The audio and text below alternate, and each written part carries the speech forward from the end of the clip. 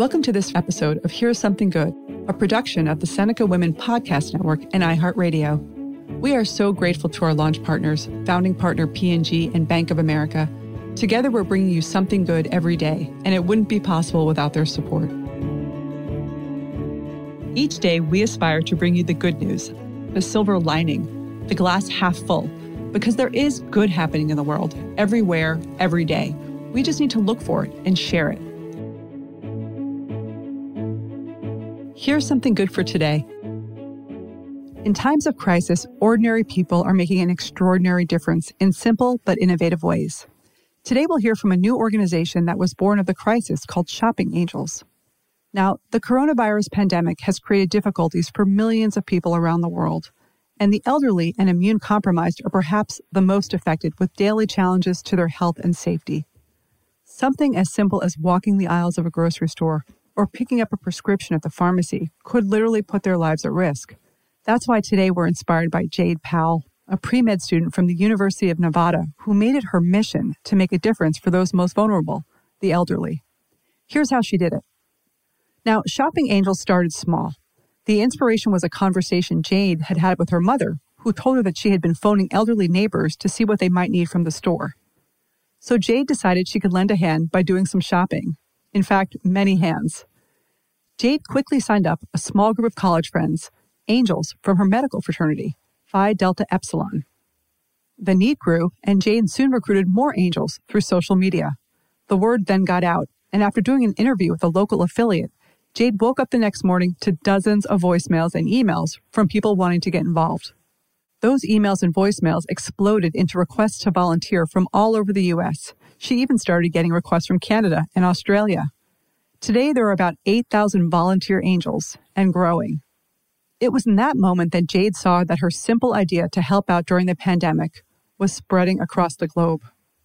I guess I never really saw myself as being somebody who would have like an international reach or anything like that.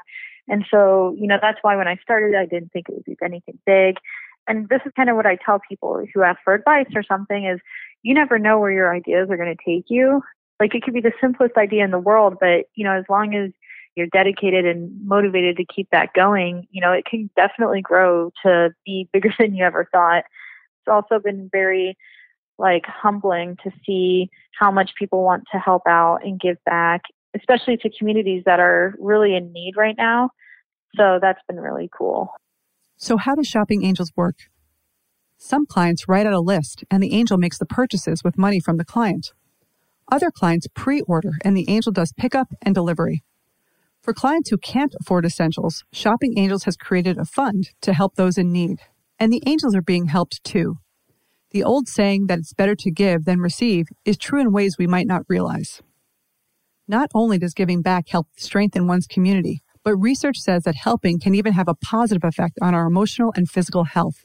A study conducted by Stony Brook University found that 89% of people felt happier overall thanks to volunteering, and 78% said it helped them deal with a disappointment.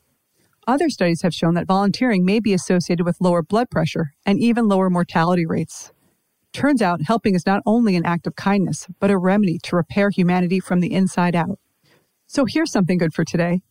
Jade shows us that helping is contagious. Jade had a simple idea of how she could make a difference.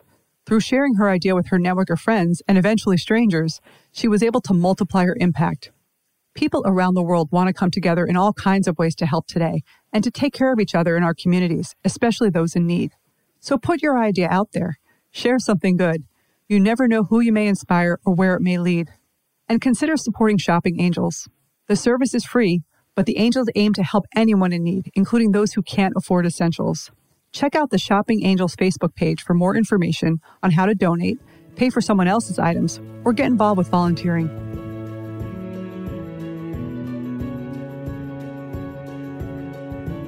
Everyone, every day, has something good to share. Whether it's a story that inspired you, a great tip that you've heard about, or something that happened in your day that you're grateful for. If you want to share your something good with us, please email us at somethinggood@senecawomen.com, and we may even share it with the world.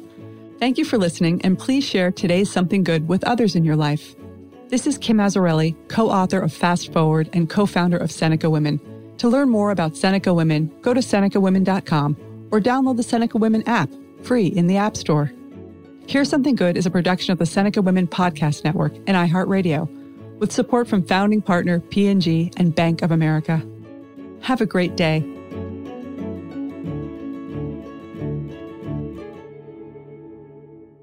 For more podcasts from iHeartRadio, check out the iHeartRadio app, Apple Podcasts, or wherever you listen to your favorite shows.